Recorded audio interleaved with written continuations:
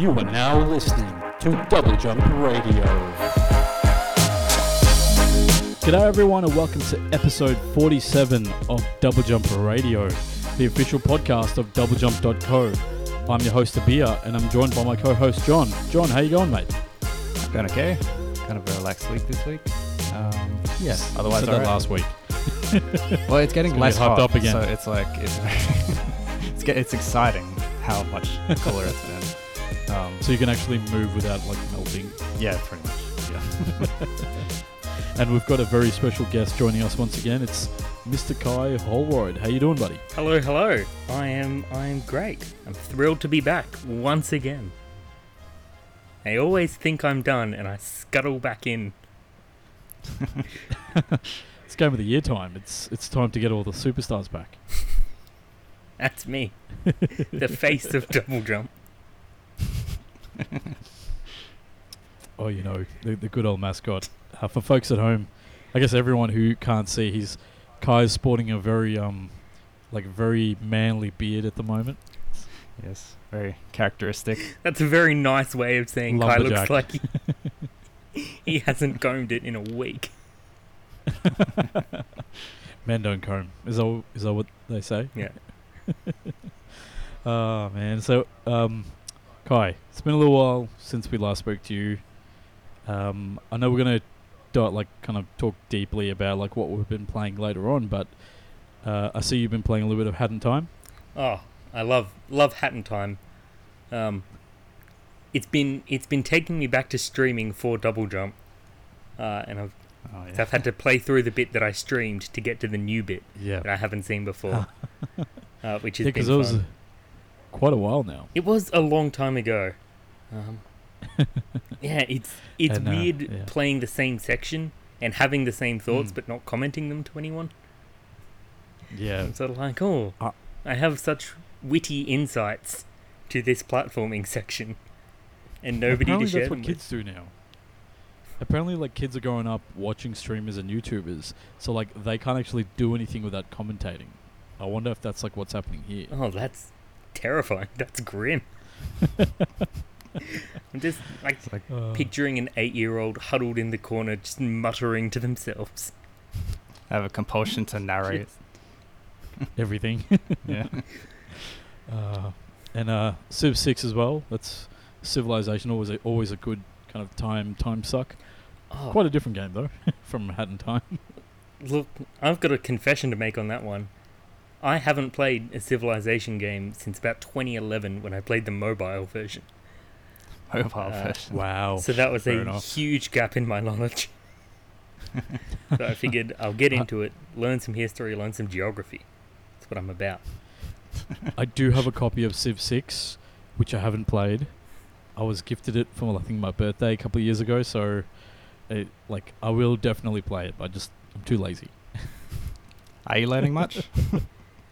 I'm learning that Civ has no respect for my time. All right. No. Good lesson. It's a valuable lesson to learn. Yeah. What about you, John? How's your past week been? I finished off the DLC for Horizon Zero Dawn, like Frozen Wilds, which I can get into a bit later. I don't have much to say about it. I think it's good. I would say it's like, I was surprised at how much I preferred almost every aspect of it more than the main game, which I was surprised by. Like, I feel like it did everything a bit better than the main game. And it didn't release very long after either. It released like, I think like 5 months or something. Like, it was not, it wasn't like a big, chunk of development time after. So it's, but yeah, I'll get into it a little bit later maybe.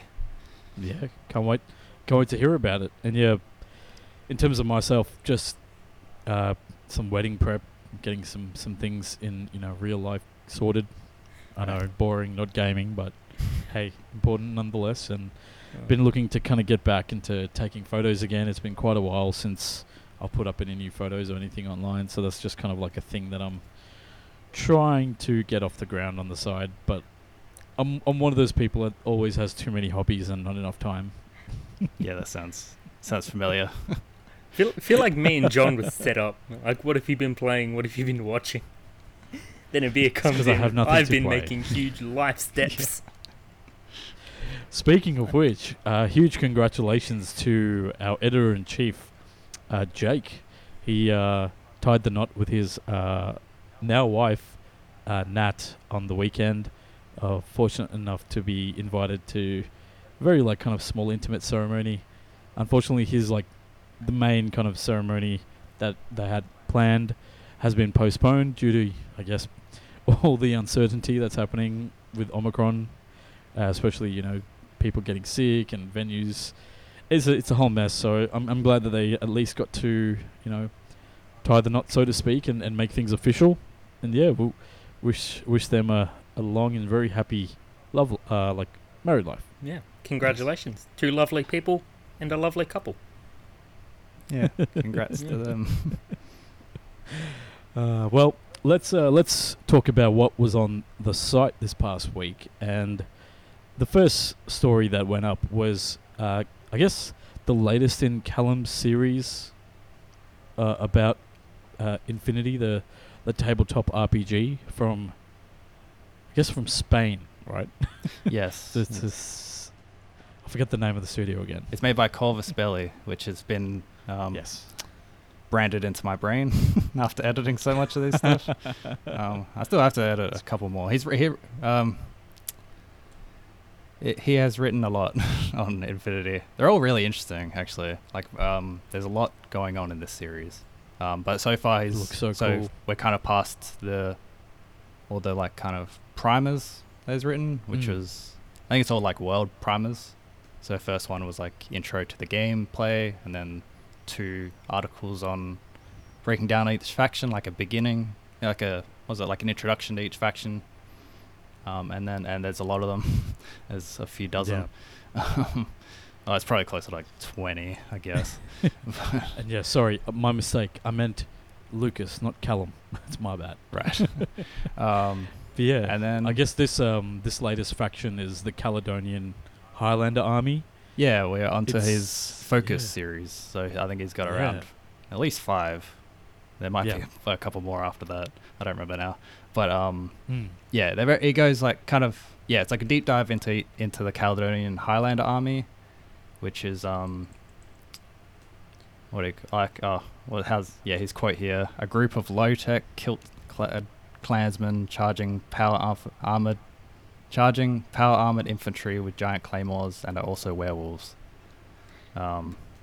Yeah, crazy. It's very like anime inspired. Well, I mean, that doesn't sound very anime. It sounds anime in that it's like very genre heavy. Yeah, so lots of mechs, lots of spacefaring. Yeah, I mean factions and such. What's jumping out at me is this whole a group of low tech clansmen charging power armored infantry. Everyone knows when you're dealing with Highlanders, there can be only one. Yeah, he does make true. that joke somewhere in there. But I mean, I'm not going to pretend it's original. All right. Yeah, that's fair. What are you talking about? Highlander is a documentary. Okay, it's. But I just love the fact that accent from. I think I'm pretty sure he was French, wasn't he? The guy.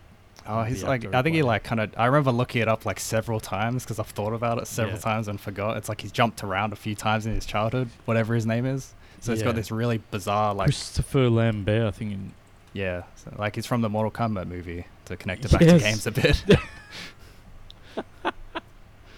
Yes, he's a French-American actor playing a Japanese thunder god. Yeah. Great, love it. And this time in the Highland, he's playing like a Scotsman who's like jumping to like, he's like lived in like all these different eras, so his bizarre accent technically makes sense, but it's never really. I feel like that's stranger. That's better. the justification for the accent. This Yeah, was not. definitely. Let's find someone with this weird, We need to make century-spanning accent. Yeah, we need to build a movie around this accent. Needs to be a film.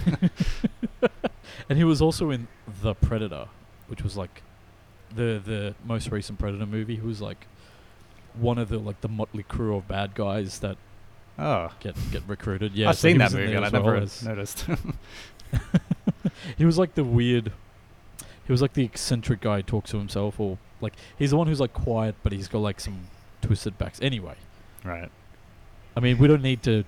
Everyone's seen that modern classic gem of a film, which is The Predator. Yeah. He rocked up to his audition. They heard his accent. Like, you're going to be the quiet one. Yeah. So who's going to do the talking? Oh, we'll get. We're going to get Michael Keegan Key from Key and Peele to be the other guy. He's the guy who's going to talk. Yeah. But yeah, we'll look forward to more I guess, deep dives into the different factions in Infinity. I guess, John, you've got some more in the pipeline that you're editing right now that'll hopefully go up over the coming weeks. Yes. Yeah. Got a lot more. And I guess the one that is near and dear to my heart, because this is the one that I like kind of organized to get everyone together to do, and I always love this time of the year, and it's Game of the Year talks. So I don't know, John, were you surprised that we had so many different picks? I guess so. Yeah, like I think like definitely last year was like 5 dedicated to Hades, and then a few more. So it's nice to have variety this time. Yeah. So just going through the list. For myself, I had Halo Infinite, and then Titanfall 2, which I know didn't come out in 2021, as my runner-up, but it was the second game that I had the most fun with. And yeah, even got to stream a bit of it. Fun, frantic. Halo Infinite, I've already talked about it at length, so I think my thoughts on the game are pretty well documented here. And then we had Ben. His top pick for the year was Neo, The World Ends With You. The original game is like, I think, one of the most like kind of stylistic games I've ever seen. I really love that comic book look throughout the game, and the fact that it's like held up really well is always a great thing. His second pick was the Endwalker expansion for Final Fantasy XIV, which unfortunately you can't play right now because like servers are jacked up. Like, does it count as a 2021 game? If you can play it, it was amazing. All right. And then we had Callum. His top pick for the year was Pathfinder, Wrath of the Righteous. I think this is where I got confused with him and Lucas, is because this is also based on like a tabletop kind of like RPG. Right. But it's great to see that kind of make it to the top list. And then his second favorite game was Marvel's Guardians of the Galaxy, which I think we talked about a couple of weeks ago. It was like a surprisingly well-written game for most people. Yeah, because I won the Game of the Year. Oh, what's it called? The Video Game Awards. Game Awards. One, yeah. Yep. Writing Award. Yep. And then we had our newly married man, Jake. His pick of last year was Marvel Future Revolution, which is like an MMO-style mobile game with all the kind of Marvel superheroes. A bit of like a left field pick when it comes to like everything else, but hey, if you've got an iPad or you're happy playing such a complex game on a small like a phone, definitely give that a try. John, your top pick. I picked Monster Hunter Rise because it was one of a handful of 2021 games I played, but it was also very good. Like, I'm not actually sure what the consensus ended up being around the game, but I kind of rank it pretty much at the top of the ones I've played in the Monster Hunter series. Like, it kind of does a lot of what I wanted World to do, but kind of sleeker, and kind of combines it with what the series did previously as like a portable title. So it kind of just lived up to my expectations in a lot of ways. And then I think people were happy with it. I think generally people were like they liked it. From what I remember, especially, you're right, it seemed like a great like spiritual successor to World. Yeah, even though they were like, apparently their development was like pretty separate almost the entire time, so I'm kind of curious how they ended up doing a lot of the same things. But yeah, they just copied the homework. That's just fun. Yeah, slipping notes. And my second pick was, or my honorable pick was, what was it called? Anyway, runner up. Yeah, okay, runner up. Keep it simple. Was Imrangi Generation Special Edition. So this is kind of technically a 2020 game, but it's a 2021 port for the Switch. that had the DLC and like a lot of motion controls added and stuff like that. So it's made by, I think, an Australian, but he lives in New Zealand, so it's kind of like Australasian in general as an identity. It's kind of basically like a photography sim as you explore this futuristic, fascist dystopia version of Australia. It's it's kind of, it's... Oh, 2023. Yes. Oh, it's too heavy, yeah. Sorry, sorry, that was too on the nose. Yes. No, we're doing political satire for the rest of the podcast. But sorry. Yeah, just to sum up, it's very good. Go play it. It's on Steam as well, which I imagine it'll run better than the Switch version, which is pretty rough. Like, it's playable, but it's rougher than I wish it was, because it really does impact the experience. But yeah, they should just put that on the back of the box, like what? Switch asterisk. Oh yeah, it runs alright. The frame rate could be better, but it's portable. You said it was more of a photography sim, right? Yeah. If it's if it turns out to be a bad photo, put it in black and white. Done. Yeah. That's what they should have done with the game. Well, it's like, this game, the frame rate makes it look like a slideshow. Oh, great! That's what I was going for.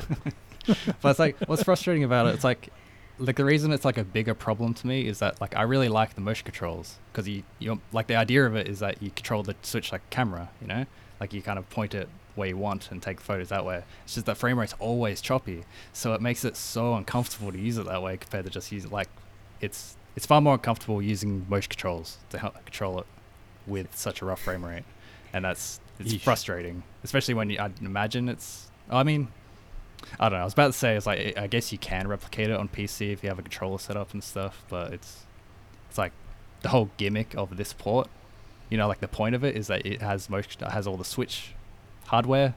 Anyway, it's good. Nikon disposable camera edition. Yeah.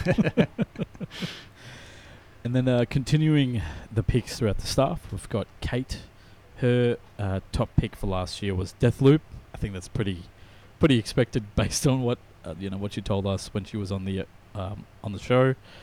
Definitely, I think Arcane. I think this might be like kind of the, in terms of like a gameplay point of view, like kind of the like the pinnacle of what Arcane's kind of achieved.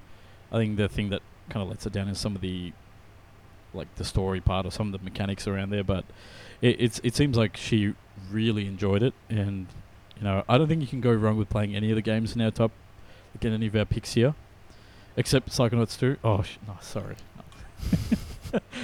Sorry. You're lucky the state borders are closed to beer. I'm coming for you.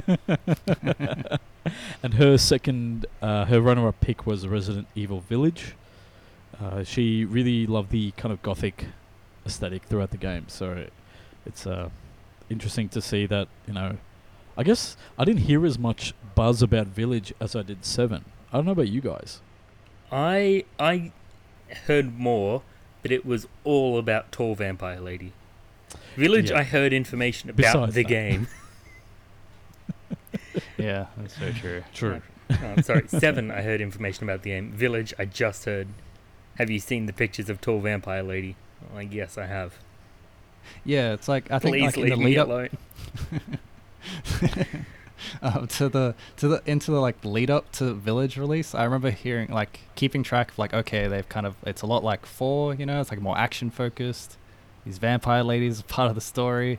It's like, it's got more like supernatural angle to it, and it's like, to be fair, I didn't read much reviews after it came out, but it's like, it usually, like, you kind of hear feedback about it like as it comes out, and you're like, oh, okay, this is like what I can kind of confirm from my reading, like pre-release. And I haven't actually figured out what it is in a lot of ways. Like, we're gonna have a lot of those things slot into place compared to 7, which is a bit clearer, I think, after release. Like, people had like pretty defined opinions on it, or like the consensus was a bit more defined, I guess. I do feel really bad. I feel like they really tried with the marketing to get that, oh, here's the gradual information, and we'll explain, the structure of the game, and here's the gameplay differences, and everyone's just, oh yes, here are the 15 frames from that 45-minute video where you can see Tall Vampire Lady. Look, the hat! To be fair, they did lean on that a lot at the beginning. I mean, that's true. Yeah. If you've got a tall vampire lady, use it. Yeah, that's. I mean, it's pretty like sure it's like all people are gonna talk about anyway, so it's like you might as well lean into it. Might as well. Yeah. Might as well. Mm. And then yes, we had Lucas with his top pick, which is Evil Genius 2: World Domination. I guess a sequel. 17 years in the overdue, considering how long it's been since the original game. That looks like a lot of like cartoony, zany fun that I think we don't really necessarily see a lot of in games. But yeah, that's so cool, seeing a strategy game at kind of like that. I don't know. It's kind of like to me. It looked like The Sims meets Overcooked meets XCOM in terms of the way it looked and from the sounds of it. So Yeah, that looked like that was a. I'd be interested to hear what Lucas thinks of it now. Like, I mean, it's like he gave it his game of the year, so he thinks of it highly, definitely. But I remember his review. I think it was his review of it like months ago, and like he had like a number of criticisms of it that he was kind of hoping would be updated. Because that's how these kind of strategy PC games usually go. It's like they get like significant updates over time, like fixing things or improving things. So I'm kind of wondering if there's been any major changes since it came out, because I could see that happening. So I'm kind of curious about it now. Yeah, and his runner-up pick was Mass Effect Legendary Edition, but specifically more. I think it's more like the first game, that like the re-release of the first game. But he does talk about kind of the other two games as well. But I mean, Mass Effect is a series that I think is just like legendary in terms of like canon in gaming. So it's just one of those series that pretty much everyone's heard of. But I guess, revisiting it and playing it in 2021, it's good to hear that it still holds up. Yeah, I feel like I've heard a lot of good things about the first game since Legendary Edition came out. Like a lot of people hadn't played it, coming back to it in this like revised edition. It's phenomenal. Yeah. Like, I feel like a lot of those games. It's one of the few games I've played twice, and that's not a short game. Yeah. Yeah. I feel like they can be almost intimidating in that they're such like cultural giants that you're almost afraid to go back and play it, because what if you don't like it? Like, oh my god, what if I'm the weirdo who doesn't like Mass Effect 1? Well, then you could just join in the hate of 3 and stuff. Yeah. That's even worse. What if you like Mass Effect 3? What if you thought it ended really strongly? Oh, I guess that's even worse. Yeah. There's nowhere for you to go. Just can't talk there is about a place for you to go. It's called BioWare. You can apply, go to careers about anyway. I love the Mass Effect series, and I pre-ordered Mass Effect 3. I still haven't finished it because I don't know, because I'm a fucking crazy person who took a step back when all the hubbub was happening, but I'll play it. I promise I'm going to play it. Or I promise, you heard it here. This is a promise to myself that I'm going to play it. I'm going to report back, and then I'm going to rage like it's 2012. Okay. We'll see. That's what the kids are doing now. And then we had Ruby's pick, Inscription. Another zany release from Daniel Mullins Games. It's kind of like a 2-person dev. It's really cool. It's like a card game / puzzle game / kind of, I don't know how to really describe it, / roguelike. It's a bit of a few different genres, and but escape it seems room, like it's a lot of yes. Yeah. The aesthetic certainly is like very creepy. Yeah, I've heard lots and lots of good things about that game, so I need to play it when it gets ported. Hopefully. Yeah. Hopefully it gets ported. Same position as John. I'm so keen for it to come out on a platform I own. Yes. Because you got a Switch recently, right? I did, yes. Yeah. Well, sort of 6 months ago. Yeah. I thought it was coming out on Switch. Yeah. Until release day. I was like, oh boy, time to play Inscription. And it wasn't there. It's like nope. Oh. Don't worry, you can play a less stable version of that game later this year, probably. Or a cloud version of Control or something. Yeah. The two biggest hits on the Switch. Yeah. Most anticipated. And her runner-up was Resident Evil Village. I guess it's the only game that showed up twice Yeah, but you know, twice engaged, never married. Is that like one of those sayings? I feel like I've seen that before. But anyway, yeah. Ty had Ruined King, a League of Legends story, as his main pick, which is interesting because he said he's not a fan of MOBAs, and has tried to distance himself from League of Legends, especially because of its, I guess, kind of notoriously toxic community. But watching the Arcane Netflix adaptation, so the 3D anime type show from Netflix that's set within the League of Legends universe, kind of piqued his interest in the overall lore of League of Legends, and that's what really like kind of drawn him to this game, and he really dug it, which is awesome. Yeah, it's like the same developer as that Battle Chasers game, right? From a couple of years ago, yeah. Yeah, I think it's like the same overall style. Yeah, actually. Yeah. Hey, slap a League of Legends skin on it, it's going to sell. Apparently. And his runner-up pick was Shin Megami Tensei 5.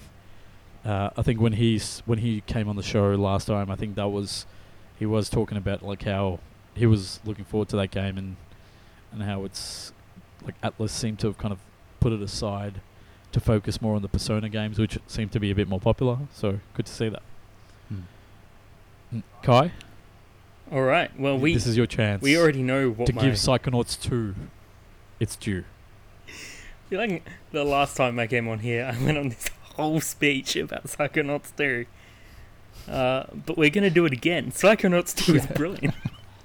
That's right, kids. I love it so much. If you listen to the last episode I was on, like, skip ahead 5 minutes, and I'll see you then. All right, now that they're gone. Yeah.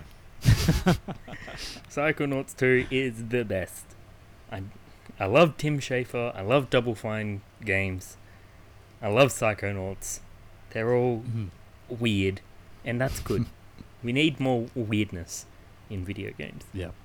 I might have asked last time, but how does it compare to the first one? It's more of the things you liked about the first one. Right. Plus, obviously, it's coming after 15 years of figuring out what works and what doesn't. Yeah. So there's less... we should make them go into the pause menu every 15 seconds to change their loadout. Now, I had a question about the voice acting, right? The voice acting was a very big part of the first game. Like, it sounded and looked like a really well-produced cartoon. How, now that, like, the voice actors have aged, do they still sound like... do they still sound good? Mostly.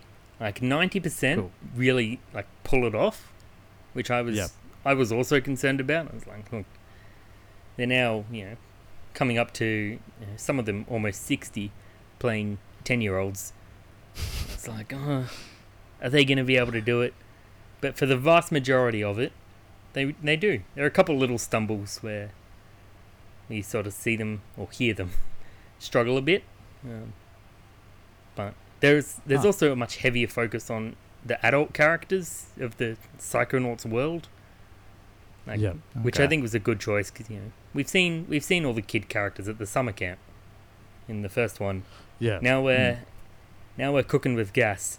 Now the adults are here. Shit's getting real.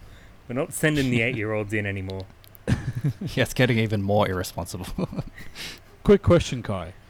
I played when it came out on Steam in 2011 when they did like kind of the first update to modernize the game with controller support and stuff on PC. That's when I played it. I think I might be up to the Meat Circus or just before it. I think so. It's been a while. 11 years, in fact. If I started again, because I know it's on Game Pass, has it been updated since 2011, or is it basically just the 2011 version?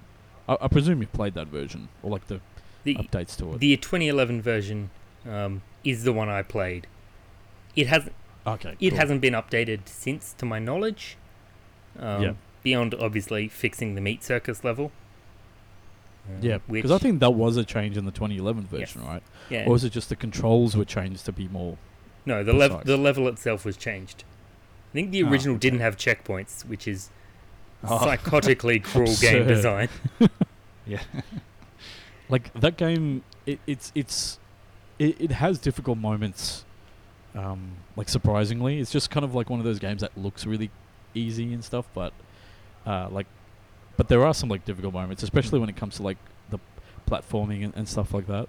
I mean, that's where that precision is really useful. What I liked about Psychonauts as a series is that it was always less about precision and more about thinking creatively and, you know, finding a weird solution rather than nail that pinpoint jump. And then the Meat Circus came in. It was like, no creativity. You do it this path, and then you fall and die. Sucks to be you. Do it again. Fair enough. Fair enough. That's good to hear. Yeah. I'll also mention that while we're on the Psychonauts 1 subject, the PS4 port's really bad because it's like a port of the PS2 version, and it has all the problems and the like graphical, like, you know, it doesn't like hold up to the PS like 2011 port or the other Xbox and GameCube versions. I think it was on GameCube, maybe not. Yeah, so it's like just completely at the bottom of the list. Because I even tried like installing it on PS5 to see if it helped anything, and it didn't. So don't touch that version, people. Yeah.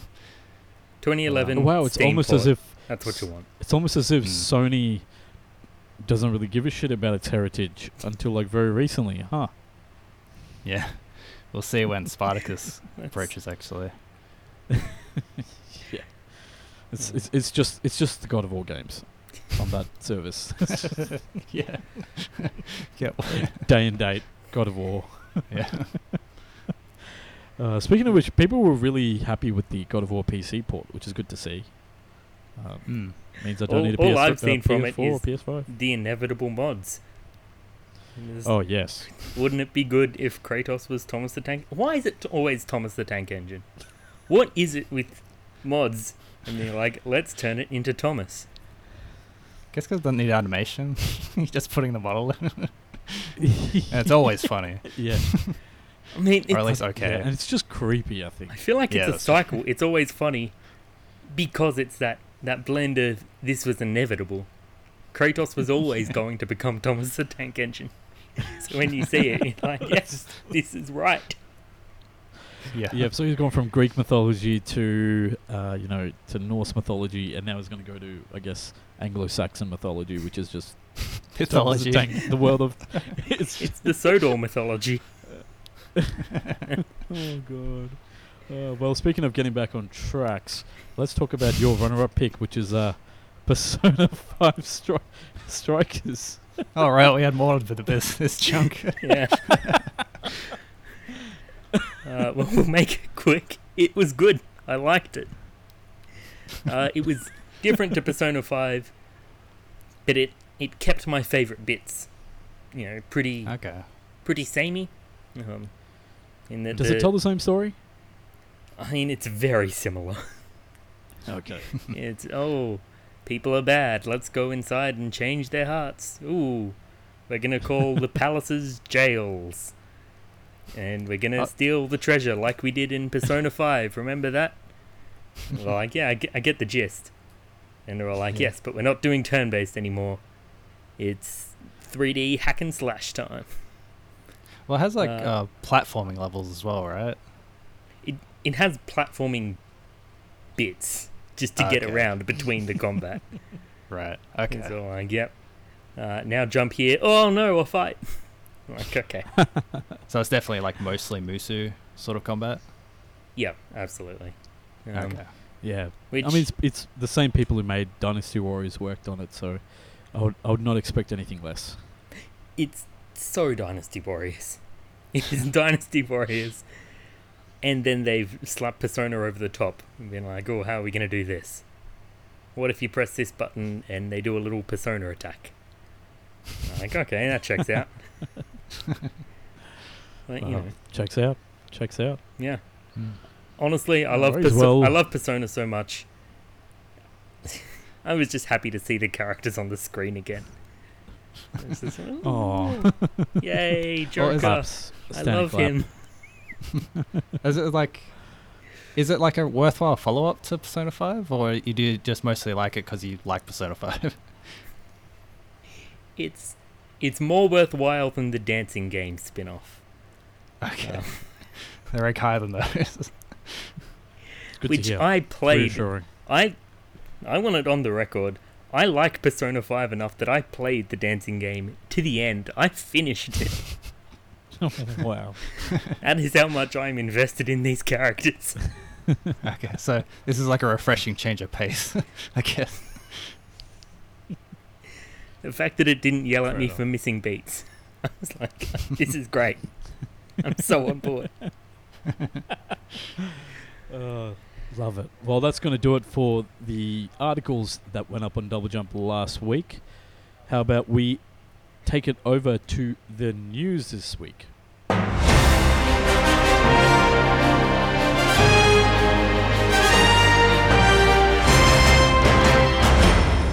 Well, let's talk about the major news from this past week. The main story is yet another acquisition. Seems like we can't get away without a week of someone spending billions and billions of dollars to acquire someone else. And this time, it's Sony Interactive Entertainment, the parent company of PlayStation, announcing plans to acquire Bungie for $3.6 billion. I guess the news comes in the wake of massive Microsoft Activision Blizzard deal from, I guess, 2 weeks now. That was like, that was like 6.9 billion. Sorry, 69 billion. Almost $69 billion. That's fair. And so this is nothing. This is just chump change. This is like, it's 1/20th of the size, so it's nothing, right? It's just loose change. I mean, I feel like Sony just wanted to get back in the headlines. Everyone was talking about the Microsoft acquisition. You guys talked about the Microsoft acquisition. It's Sony like, saw it and was like, we've got to get something. It's like you want to get back at you want to get back at your nemesis, so you announce that you're dating their ex. Because Bungie was part of Microsoft, became independent, worked out a deal with Activision Blizzard, got out of that a few years ago, and now is owned by Sony. It's weird. I was going to make that same analogy. It's like Sony saw Xbox walking down the street, holding hands with Activision Blizzard, being all sweet. And it's just like, yes, well, I've got an acquisition too. Their name's Bungie. You wouldn't know them. They go to a different school. Wait, Bungie, that's old news. We've both been with her. It's like, oh, come on, man. Just give me something. But it's like, I mean, pained metaphors aside, the announcement came from, I guess, both Bungie and PlayStation's respective blogs. This is a huge move. Obviously, Bungie is, I guess, like one of those developers that, whether or not you play any of their games, you've kind of heard of them, and you're aware that they're the people who made Halo, Destiny, and I mean everyone knows Marathon. That's just a given. And the as part of the deal, both companies have committed to the fact that Bungie is going to remain independent, and it will retain the rights to the Destiny franchise. As of right now, there are no plans to make Bungie like a PlayStation studio, in quotation marks. Bungie's actually going to be operating alongside PlayStation studios like Sony Santa Monica, which makes God of War, Sony Bend, which makes Days Gone, and Naughty Dog, which makes the Uncharted and Last of Us series. Crossplay, everything is going to remain for Destiny 2. The current plan is for Destiny 2's content to continue till 2024, and those are going to continue as they are. What's going to be interesting is that future Bungie games will not be PlayStation exclusives. So, I guess it's like kind of the anti-Bethesda, where not Shadowfall. What the fuck is it called? Starfield. I was going to say Shadowfall and then Starfall, and then I'm like, oh no, it's another generic thing, which is Starfield. Which that game seems like it's going to be a PC and Xbox exclusive. At least for now, it seems like Bungie's future games are not going to be PlayStation exclusives. I guess this quote from Jim Ryan, who's the CEO of Sony Interactive Entertainment, kind of points to like some of the reasoning why Sony went after Bungie.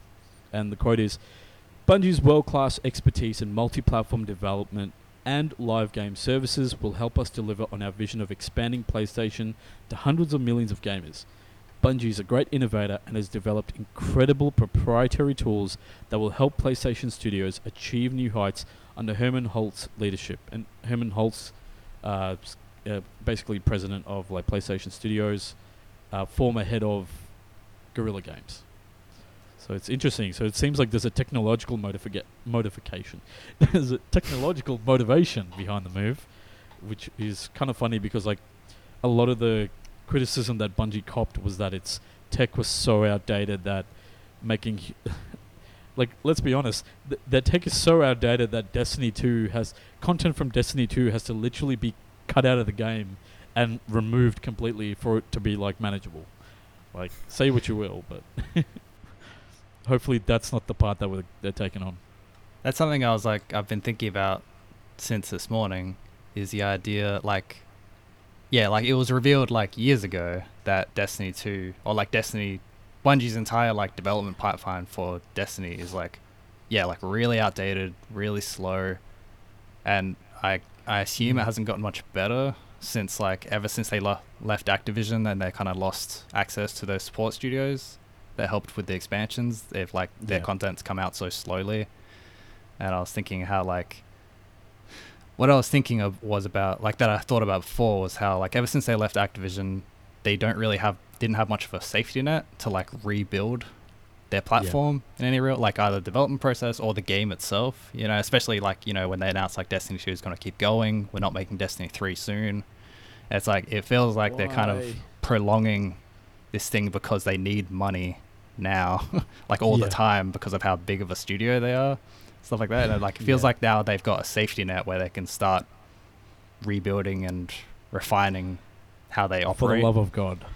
A safety net, or as we call it, a sugar daddy. Well, the thing is, like, as someone who's been playing Destiny on and off since 2014, I like, part of me is like, oh my God, maybe this will mean that Bungie has access to maybe the Guerrilla Games engine that powered Death Stranding and like the Horizon games, maybe has access to an engine like that where, you know, like Guerrilla Games, like in Forbidden West, it actually had like better lighting, better kind of facial animations and stuff that were in development for the original Horizon Zero Dawn, but couldn't make the main launch, so they came out in the expansion.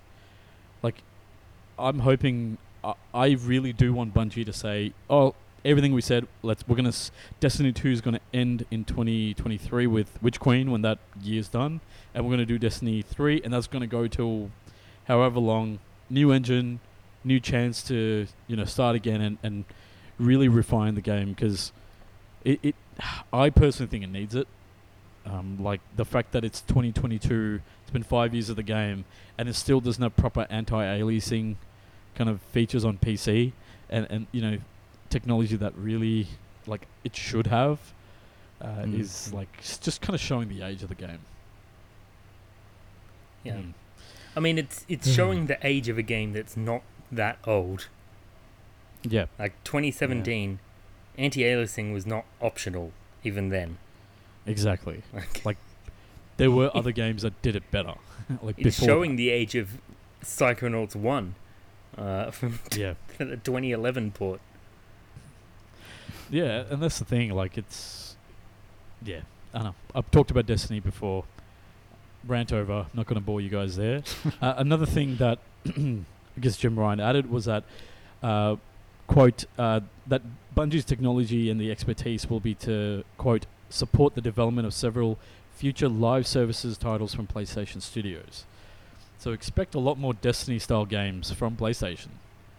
Maybe, you know, the God of War, like Avengers-style game that we've all been asking for. You know, like imagine 20 Kratoses in a raid.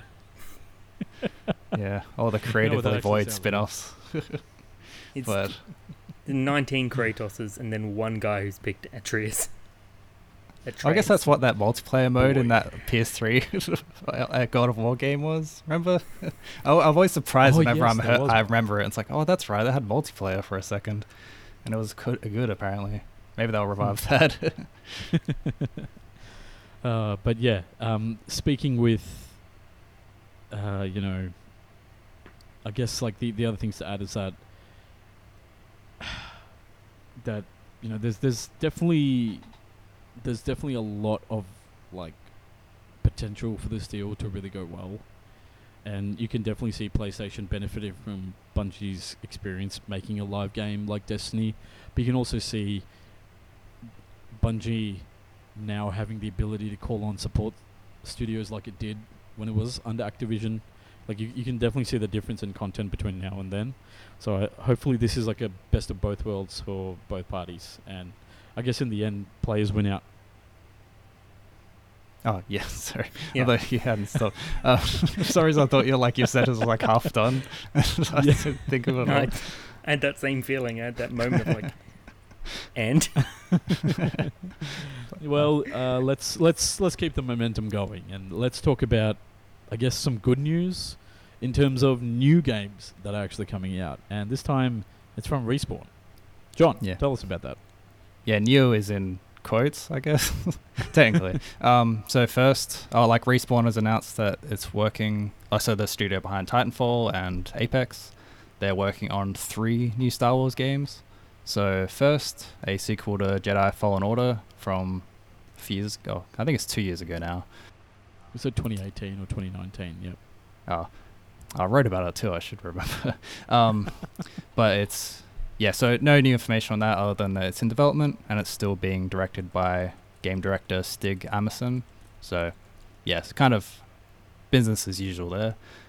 There's a first-person shooter in development led by Peter Hirschman, who was director on Star Wars Battlefront, like the old ones. Yeah, the good ones. Yeah, not the DICE ones.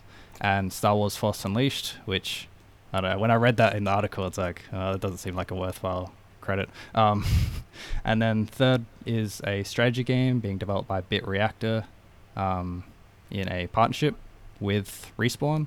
So this Bit Reactor was formed by a number of former Firaxis game staff and led by the art director of XCOM Enemy Unknown and XCOM 2, Greg Forish. I'm actually not sure how to pronounce that. And all of this is being overseen by Vince Zampella, the founder of Respawn. So this kind of signifies like a new era of Star Wars games under EA, as the property is starting like splinter off into Ubisoft as well, and Quantic Dream, and I'm sure there's a few others. So new era of Star Wars games, and EA is kind of relaunching their approach, I think. Is it a new era if there's an FPS game? That's not a new era. That's I guess it's not part of my DICE, so it kind of helps. but all right. That's fair. If this game comes out and it is different in any way, I will come back on the podcast and I will make a formal apology and eat my words. But it's not. It's not going to be. You get your laser pistol, you shoot a stormtrooper, you run away. What are you talking about? What do you mean? This is the Jawa. This is the Jawa spin-off. Spin-off that we've been waiting for. And you're right. Okay, wait. John, again, Jawas are the ones on Tatooine. Ewoks are the ones in the jungle. Yeah, I'm still confused how you got that. It feels like such a basic thing. I feel like non-fans know that. I think because the song in... I think because Jawas sound like a softer sounding thing. Ewok sounds very tough and like Ewok. Whereas Jawa just sounds like Jawa. What are you guys talking about? Jawa's the big slug guy who goes, solo.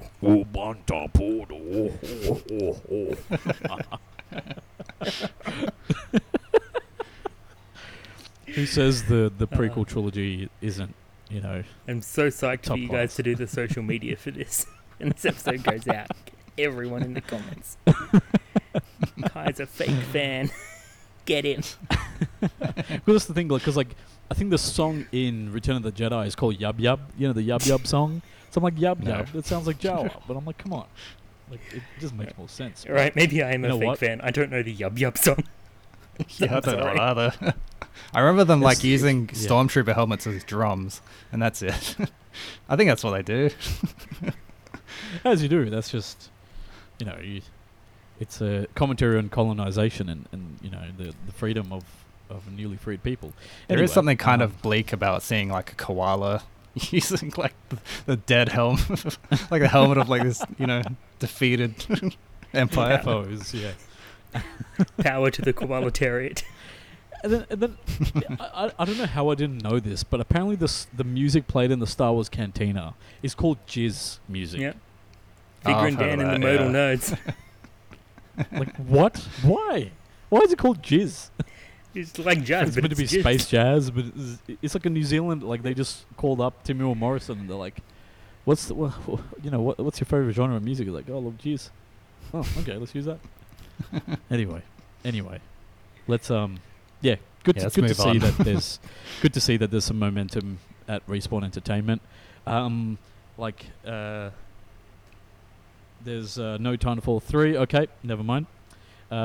Next thing we're going to talk about, I guess if we're going to talk about disappointments, and if Titanfall 3 isn't the biggest disappointment in gaming, it's Activision Blizzard, and I guess in another week of how can we be a fucking menace, let's talk about how Activision Blizzard isn't going to voluntarily recognize the union that was formed by the Raven Studios QA staff over the past couple of weeks. So, long story short, a couple of months ago, Activision, I guess, quietly announced that it's not going to be keeping staff, like contractors that are brought on to handle QA for Raven Software, which is the studio behind Call of Duty Warzone. Staff weren't happy. A lot of them actually moved across the country to, on the promise that they'd be offered like a full-time equivalent role going forward. That didn't happen. There's been a strike happening for the past, I think, 5 weeks.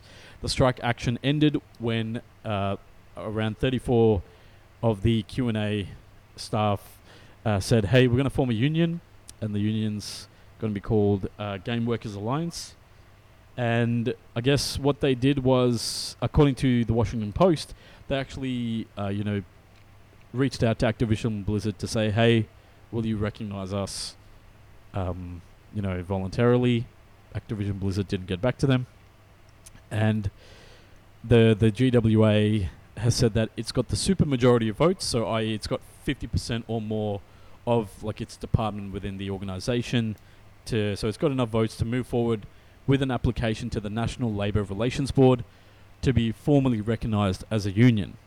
And as part of this, the GWA, which is the Game Workers Alliance, is working with the CWA, the Communications Workers of America, to file this application. And I guess the CWA is like a larger group that includes journalists and media groups and like a lot of people, basically anyone working in media that isn't under not an actor or a writer, like someone in SAG or the Writers Guild.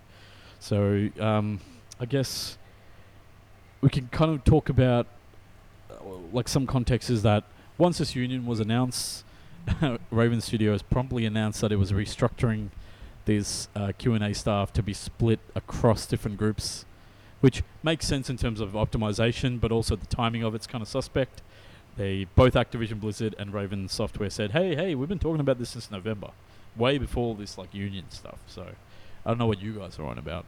And like speaking to TechCrunch last week, Activision Blizzard said that, quote, all employees at Raven should have a say in the decision. And that's probably why it's not recognizing this union, is because not everyone in Raven Software was able to vote. Well, that's kind of the reasoning at this moment. It's, you know what? Good luck to the Game Workers Alliance going to the NLRB and getting recognized. I mean, if they're confident that they've got enough of a majority to do it, go for it. I think Activision Blizzard, I don't know, I guess like on one hand it would be easy press to recognize it, but number two, it probably wouldn't be enough, considering all the shit that's kind of flying their way at the moment. I don't know, Kai. What do you think? I mean, he started this segment saying it was a disappointing story. I don't see it that way at all. I think this is a good news story. Because if there's one thing that we've noted on this podcast and across the wider media sphere, it's that workers in the games industry desperately need unionization. Yeah, and desperately need that strength in numbers. And this is a step to that, which is good. Obviously, it would have been nice if Activision recognized them, but that would have also led to possibly we can recognize you informally. Don't go to the labor board. We'll just handle this in-house. Which would not have been a good idea. So obviously I would like for it not to be completely necessary, but I'm glad it's turned out this way. This is a good thing, long term. Yeah, so hopefully, it feels like something that could be snuffed out still, It doesn't feel like something that, especially because I actually don't know quite how this works, admittedly. So the fact that they're going forward with it hopefully means that it's they've completed most of the steps necessary to actually formally form a union. So I guess essentially what'll happen is, okay, Activision's not recognizing it, okay, but if this labor board does recognize it, I think it'll kind of force Activision's hand to offer the benefits that they're asking for and to listen to them and give them a seat at the table when it comes to future negotiations. It's if not legally, at least out of good faith. It's going to look bad if you're denying the continued existence of a legitimate union. So you're right. It's still kind of it's like the seed's been planted. You're watering it. You're waiting for it to grow. And who knows? Once if this union gets recognized at a national level by the board, and Activision Blizzard still doesn't recognize it, I wonder, John, do you think it'll still have the effect of other people rising up and unionizing? Hopefully a little bit, because I know there's been unions. There was at least one union in the last few months forming in an indie developer. I don't remember which one at all, but it has been happening on very small scale, almost grassroots, almost in small studios just forming unions and it actually succeeding, because at that scale it works. But it's just hopefully if this actually succeeds and they're able to form even this small one within a larger corporation, because I'm wondering if it's it's kind of going ahead, so because they already were striking before the Activision, before Microsoft announced them acquiring it. But I do it does seem like good timing for them to be able to potentially get it done before a new overlord comes in and has their own methods and their own I'm not sure how much. Yeah, I'm sure I'm very just too ignorant on how unions work, I think, to have a particularly informed take on it. But hope for the best in how this works. It's it's very rare that it seems to happen in America. But yeah, anyway. I will say this is why I love this podcast especially, is because I sign on to do an episode talking about video games and what I've been playing this week, and end up discussing labor laws and critiquing capitalism as a concept. This is good. Consider this the gaming industry's meat circus as a whole, right? This is an area that needs improvement, and we need some checkpoints, because otherwise we're going to go all the way back to the start, and we don't want that. We don't want that. Do you want to go back to Pong? No. Unionize. That should be the poster. She's we're going to lose everything. I do not to bring it down too much, but I was wondering with the news of Bungie being bought and Activision being bought, I was thinking about how all this vertical integration that is not stopping at all, it's just gonna happen more and more often. It does feel like something that's gonna hurt all these efforts even more. It's gonna make it even harder. So it's I kind of hope it happens fast before all this stuff happens within the next year or two.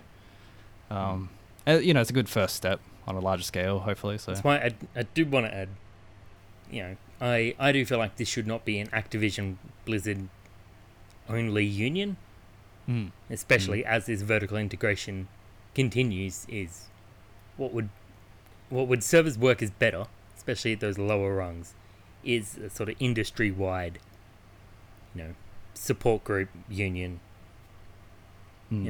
anything like that, really. Yeah, even with all this vertical integration, games development is still really, really splintered. And I think that stops a lot of people having any negotiating power or power to speak up about problems. Yeah, and we still have that. We still have that issue, like, overall, in terms of,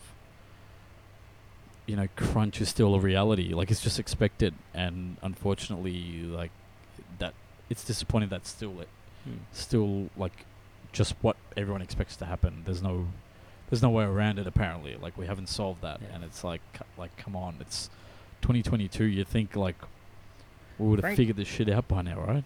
Frankly, I don't remember exactly what game it was, but I saw a news article where they'd come out and been like, don't worry, we're going to be working around the clock. We've got our developers working all week to make sure this game comes out on time. Like, no, this shouldn't happen. And if it is happening, you should at least feel bad about it, not advertise it. This should be a secret, which obviously shouldn't be. And if it is a secret, tell someone. Don't let it be. Yeah. This should not be a selling point. Yeah. It's funny, it's like how, like, even, like, I feel like when I was, like, younger, like, in high school, if I read that, I'd be like, I mean, not in that it's, like, unusual or anything, but it's like, I feel like if I read, like, oh, these developers, like, trying really hard, like, it's just, like, that would, like, really work on someone like me then, or, like, and most people who play games, where it's like, oh, they're trying really hard, they're sacrificing their lives to bring me this game product I can buy for $60. That's just high schoolers lacking empathy, as per usual. Yeah, I know.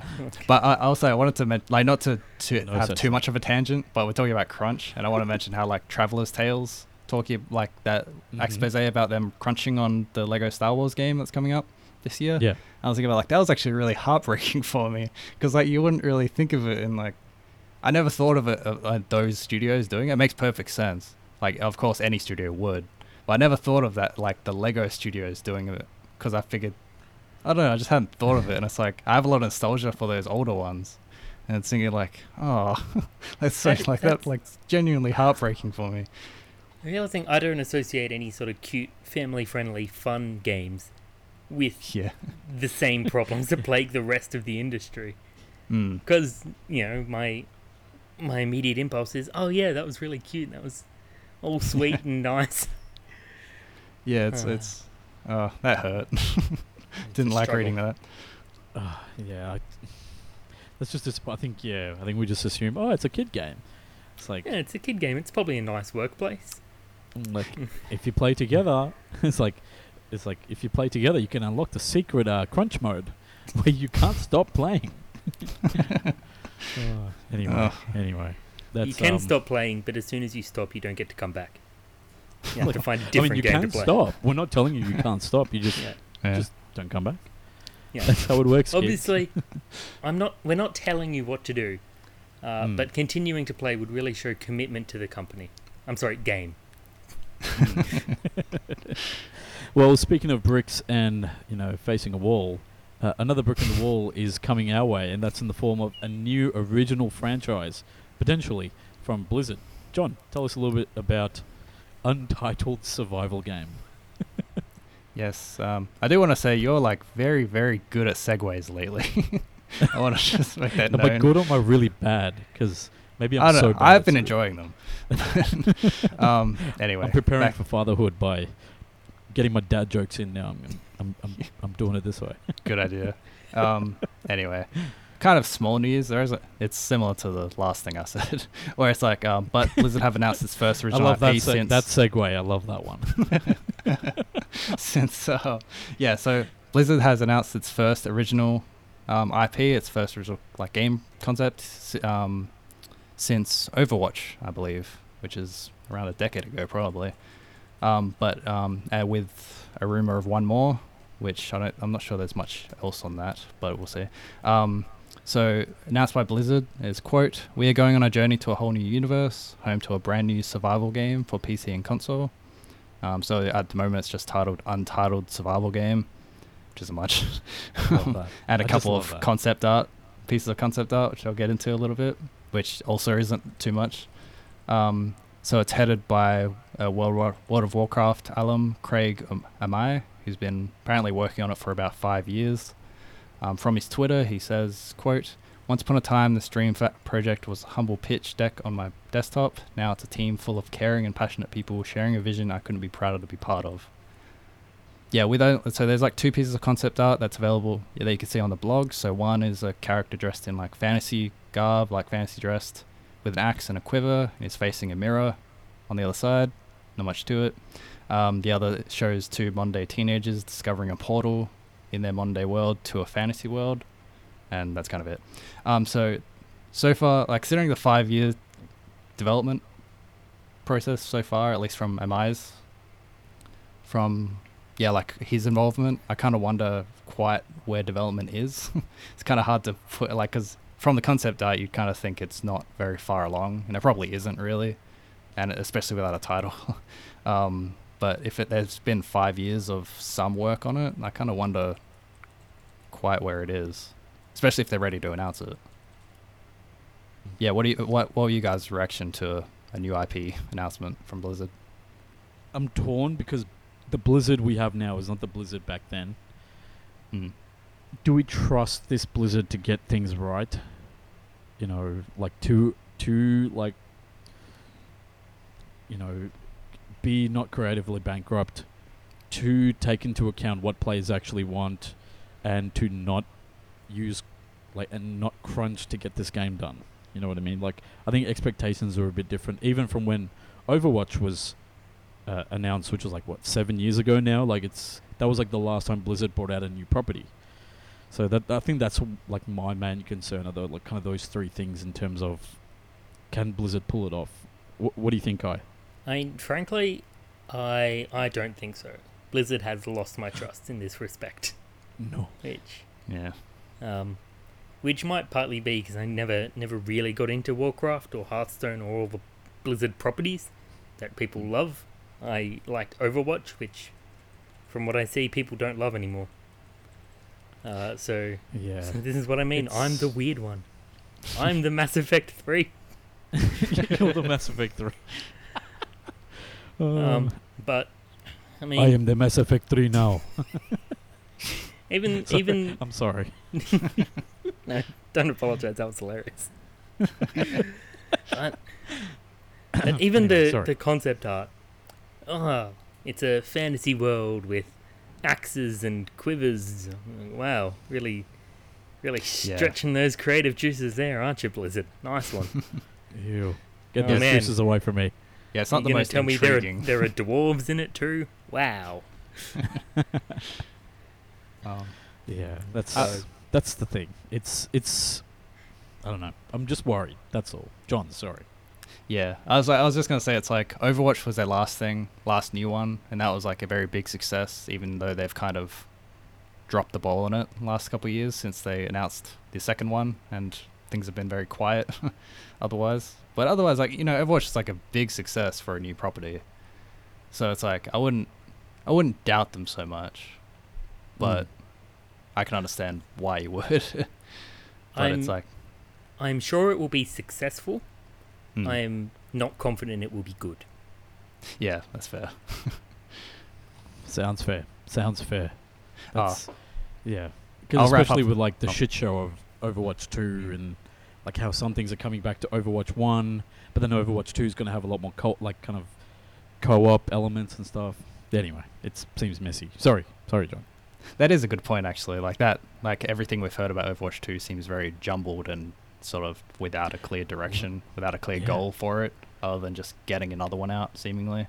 So it's like that's like a good like example to point to for, like, you know, doubting what Blizzard can do today. But just to wrap it up, there was a separate, I guess, rumor from the Xbox 2 podcast where Windows Central's Jez Corden said that Blizzard is working on at least one other unannounced game, Not sure if this would be like an existing IP or another original one. I'm not sure. But, quote, I've been told that Blizzard's roadmap is very strong, end quote. So, I guess under Microsoft, we could see a lot more new blood from Blizzard compared to how they've been last decade, where they haven't gotten too much out. But wow, I never even thought about that. Their roadmap is looking strong. It makes me think of a phrase, something about the road to hell and what it might be paved with. It's on the tip of my tongue. You are the optimist of this podcast. We love it. That's me. They call me Jolly Kai. That's what the beard's about. Well, that's. I guess that's going to wrap up the major news stories from this past week. I guess feel free to speculate in the comments or speculate, online, like in our Discord, doublejump.co. Head over on there. We've got links to all of our social media and everything. We'd love to hear what do you think's on this roadmap. I think we've confirmed Diablo 4, Overwatch 2. There's I guess Untitled survival game and potentially at least one more game. Like, what do you guys think this game could be? The rumors kind of point to StarCraft, but I don't know what to expect. Wait, does it really? I was expecting I guess that. one of the things was Simu Liu from Shang-Chi fame actually tweeted about, save StarCraft, and then Mike Ibarra replied to that tweet with a wink, like a smiley face. So it's like people are just jumping on that as like, oh my god, we're saved. Oh, okay, it's interesting. So who knows? Like, if that's it, like that could just be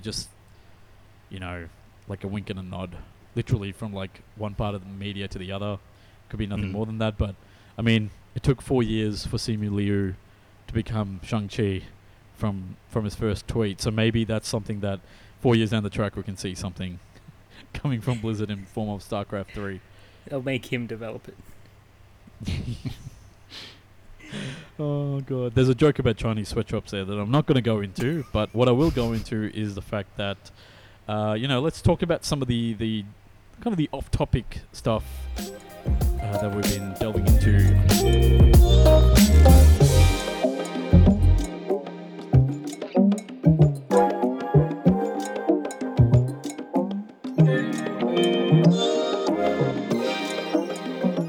Kai, you talked about Hat in Time. That was a lot of fun to see you play on stream, like quite a while ago now. But like, what do you think overall about the game now that you've had more time to play it, and it's been a little while? I think playing it just by myself really lets me appreciate how cute it is for as long as I want.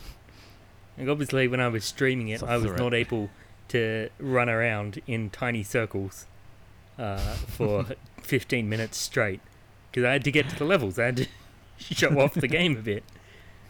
But now I can just spin the camera around and be like, gee whiz, this game is adorable. Wow, that's you know what? And yeah, really enjoying the DLC, which obviously hasn't come out on PlayStation where I originally played it. Oh, really? Yeah, it surprising. Never came out, which is very sad. Wow. But I am enjoying that's a surprise. it. Yeah. Okay. But yeah. So you're playing on Switch? I am, yes. Right. Yeah. I will say, Switch in big screen TV mode, the graphics are janky as hell. It is a game to play in little small handheld mode. Right. Yeah, that sounds right. I've got the big TV in the lounge room, but my Switch has been sitting in the drawer for like a year now, I bet. I'm like, I want to take it out and maybe move the dock and plug it into my monitor. Maybe on a smaller screen it may not be as bad. Like I feel like a monitor would be a good size screen. Yeah, that's the thing, because I'm like the Switch is good and all, but it's not very ergonomic to play while holding. I'm gonna go out there and be like, I've got it's very flat, but then even if you get I've got this silicone cover that kind of gives you grips on the end, right? But even then it's not the best. But I got a Pro controller. I'm like, why don't I just sit down in front of my desk on the monitor and play with the Pro controller. Sorry, the Pro controller. Like, I think that might be a better way to get the most out of the Switch. Yeah, sounds like a good idea. It sounds better before this. Like when you said the Switch is like in a drawer, it looks so sad in my head. Father, why did you make me? This screen occasionally just flickers on, shows a sad face, and then turns off again. It's just passive aggressive, and I'm pretty sure like leaving it like that is probably not good for the battery anyway. So I'm gonna bring it. I'm gonna put it on the desk. Gonna give it a little home here. Can pat it. I can neglectful Switch dad, a beer. Next minute, I'm just gonna come back and my one of my cats has just knocked it off the desk and be like, "You don't belong here." Anyway, I guess John, you also talked about what you've been playing. Yes, and I guess this might be a better time to talk about it because it's already. I don't know. This is. I love the breathing space that this gives us now. Yeah, it's nice not to have that undercurrent of like get to the point. But yeah. So I finished the DLC for Horizon. Not Forbidden. What's it called again? Horizon Zero Dawn. And the DLC is called Forbidden Wilds. No, that's the main game. It's called the Frozen Wilds. Yeah. Oh, I forgot now. It's almost as if it's called Forbidden titles West. are That's very it. generic. Yeah, that doesn't help. But anyway, I finished I think I'd finished the main game by last week. And so I finished the DLC within last week and now. Yeah, and I was really surprised at how much of an upgrade DLC saw, which I think you mentioned earlier. Where it's like I was expecting a mild upgrade, but it's like a real jump in quality. Oh yeah, wait, didn't I talk about this already? Yeah, like you talked about it, but I think that was like you hadn't finished it yet, so you hadn't had as much time. I won't go into that then. But the story itself, it kind of feels like a repeat of the main game actually, like the overall arc that you follow, like as a narrative. But it's I don't know, I was kind of like happy, because that's something that pointed out which I might have talked about, was like the whole DLC is like focused on the Banuk tribe, because there's like I think there's 4 tribes in the main game, and the Banuk tribe are like these really mystical people who kind of like, that's how they interpret the machines, is like in kind of like through this like mystical lens, rather than through everyone else's kind of like very broad tribal kind of approach, which isn't very interesting to me. Okay. And it's there's like a grey area there where they're not evil, specifically.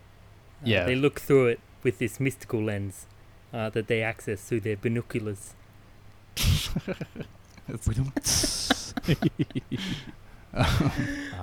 guess. I love that.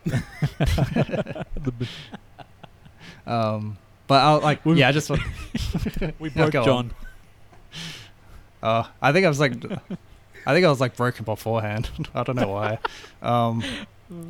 But okay. Just to finish up, because for some reason, like the words aren't really like settling in my head very well today. Yeah. But the Banuk tribe are like easily the most compelling to me, and the whole DLC focuses just on them. And the DLC, and it's like the story is made better for it by having these like this compelling world and culture around it compared to the main game, where it's like, I don't know, just to me personally, like so much less interesting than what's going on in the DLC. It's like, and it also has like, it does a better job with like landmarks, with like the environment design. Like I was surprised at how the entirety of the DLC felt like an upgrade to the main game. So that's kind of made me really excited for Forbidden West when I can buy it for less than $125 in 2 years or something. Yeah. So is that what you're hoping for from the sequel? More of a focus on the Banuks? I get it. But I mean, if you're going to see it like from the lens of a certain length of time, so I'm sure it'll be a bit different. Yeah. Just a real tighter magnification of this tribe and what they're going through. Exactly. That's enough. Thing. Let's move on. You know what? Let's like, speaking of seeing things with both eyes open, let's talk about, I guess, the Halo trailer that dropped over the last couple of days. I'm not sure if either of you have had the chance to see it, but I did. I watched it earlier today. It's interesting to say the least. I love the fact that the voice of Cortana is in the show, even though like the actress, whoever's portraying the character model, is different. But I'm like, if you've done that work, why not get Steve Downes, the voice of Master Chief?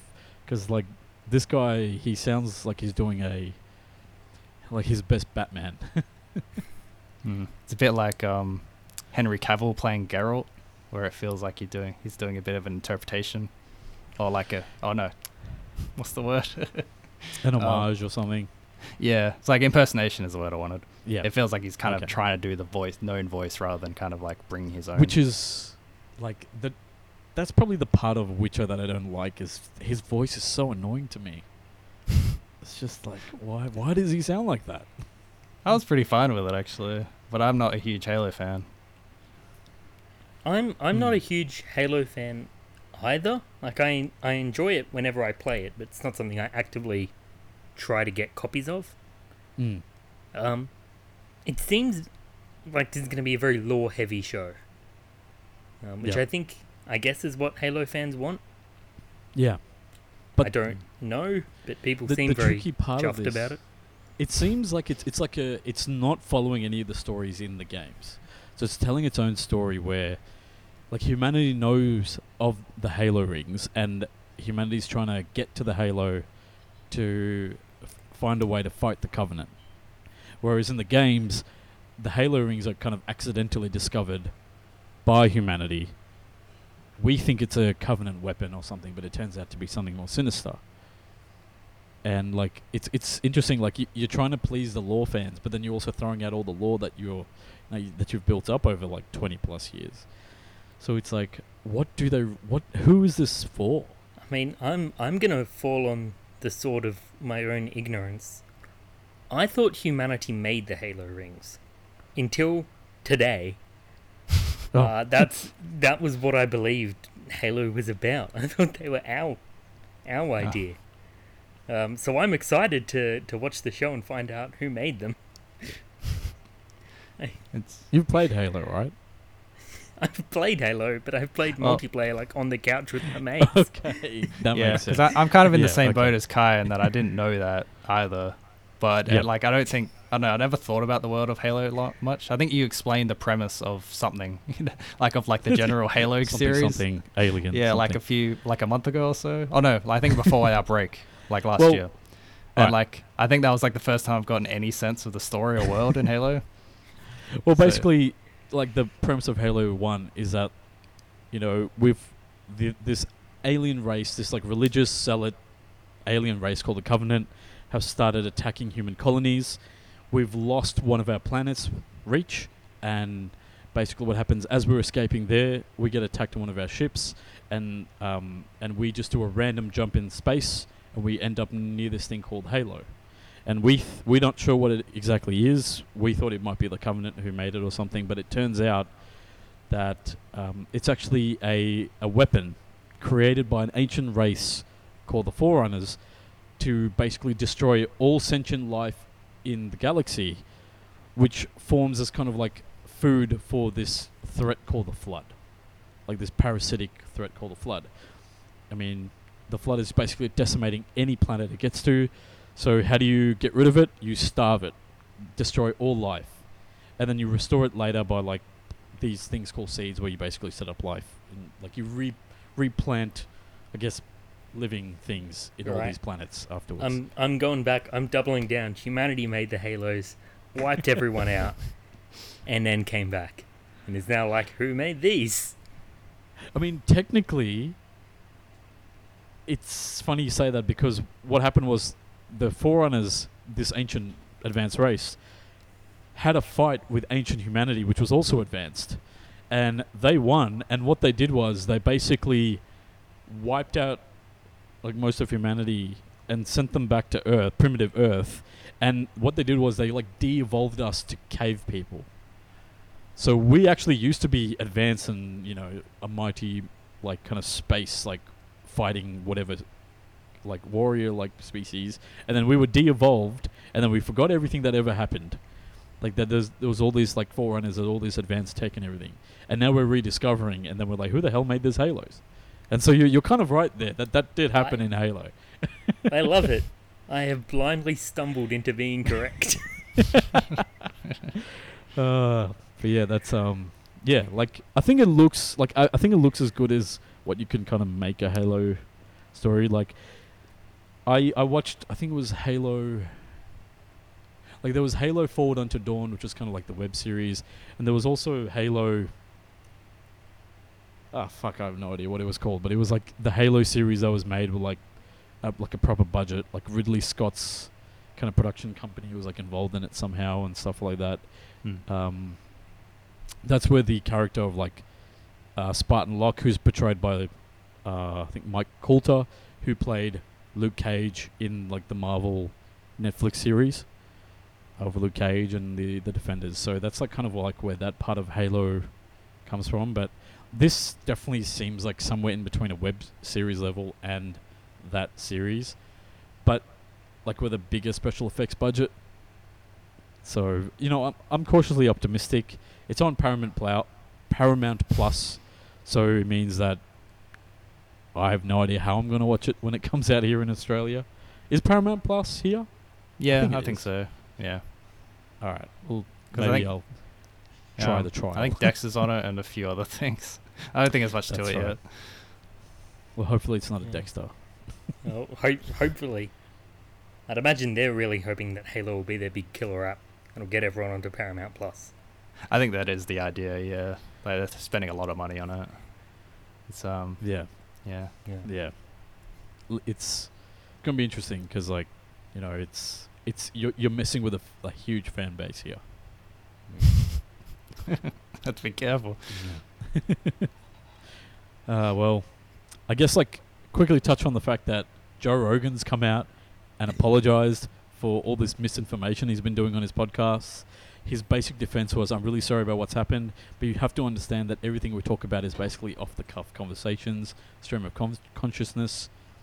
I don't think that excuses the fact that, there's people on there who apparently claim to be doctors and stuff and are like spouting like blatant, unsupported claims. And he himself has been like talking about, ivermectin and helping his diagnosis and stuff. Like, he is a giant... He like, I admit, like, sometimes, like, I have listened to his podcasts and stuff and been interested in it, but I guess it just comes across as, like, the dumb conversation someone might have when they're high and they think they're having really philosophical, smart conversations, and it actually is just a bunch of dumb stuff. I think that's just his podcast, but amplified to millions of people around the world. So I'm glad, yeah.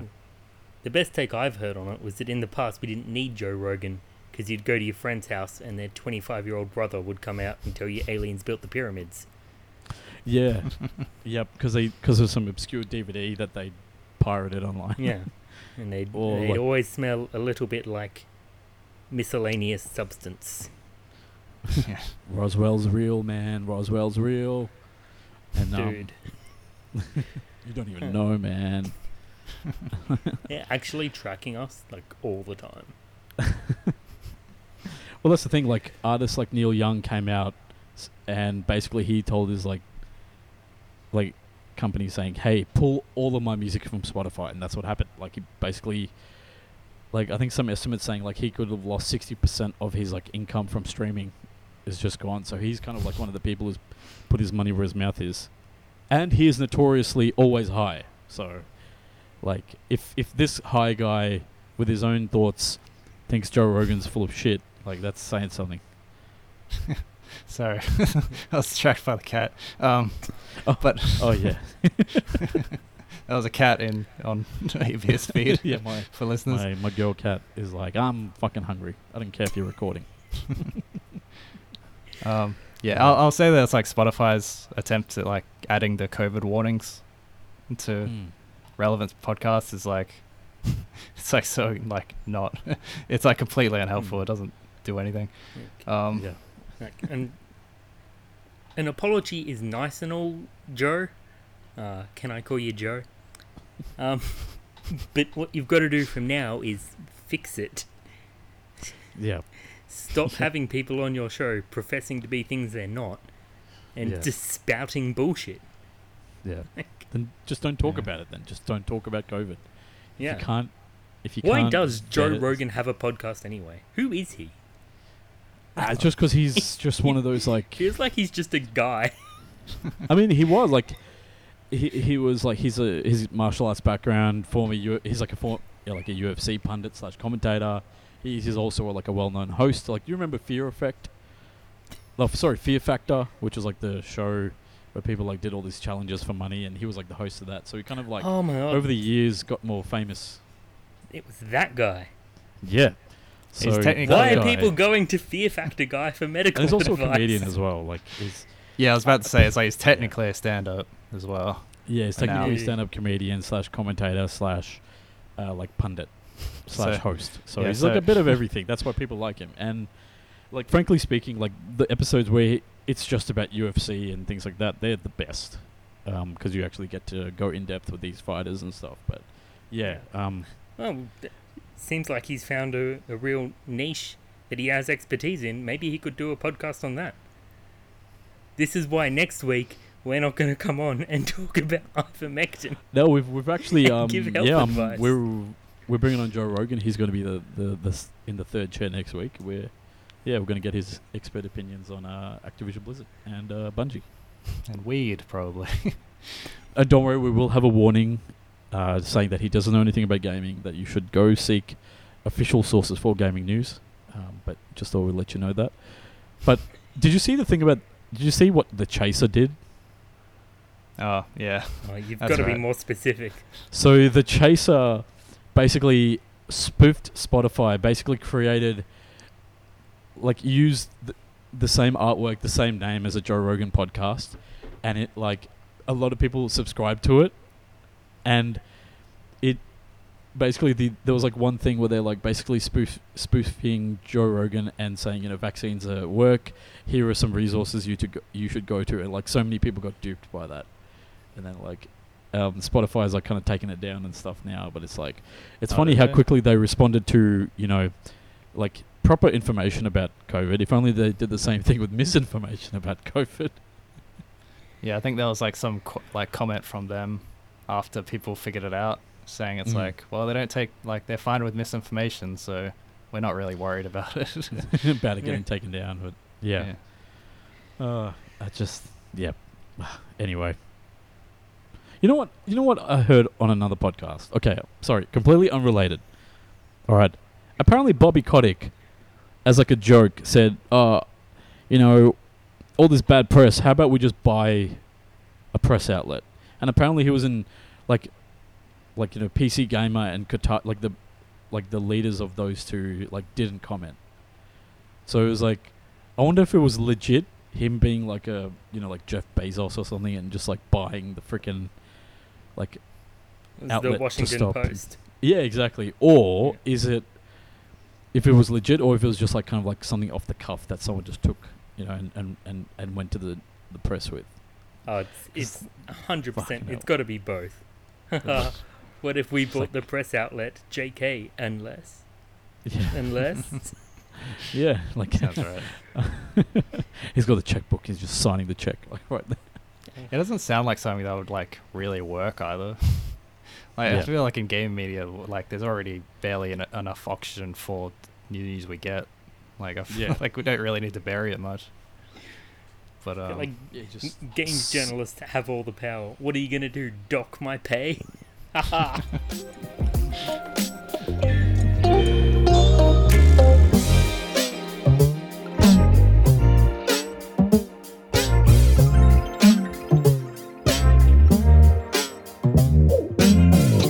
That's going to do it for another episode of Double Jump Radio.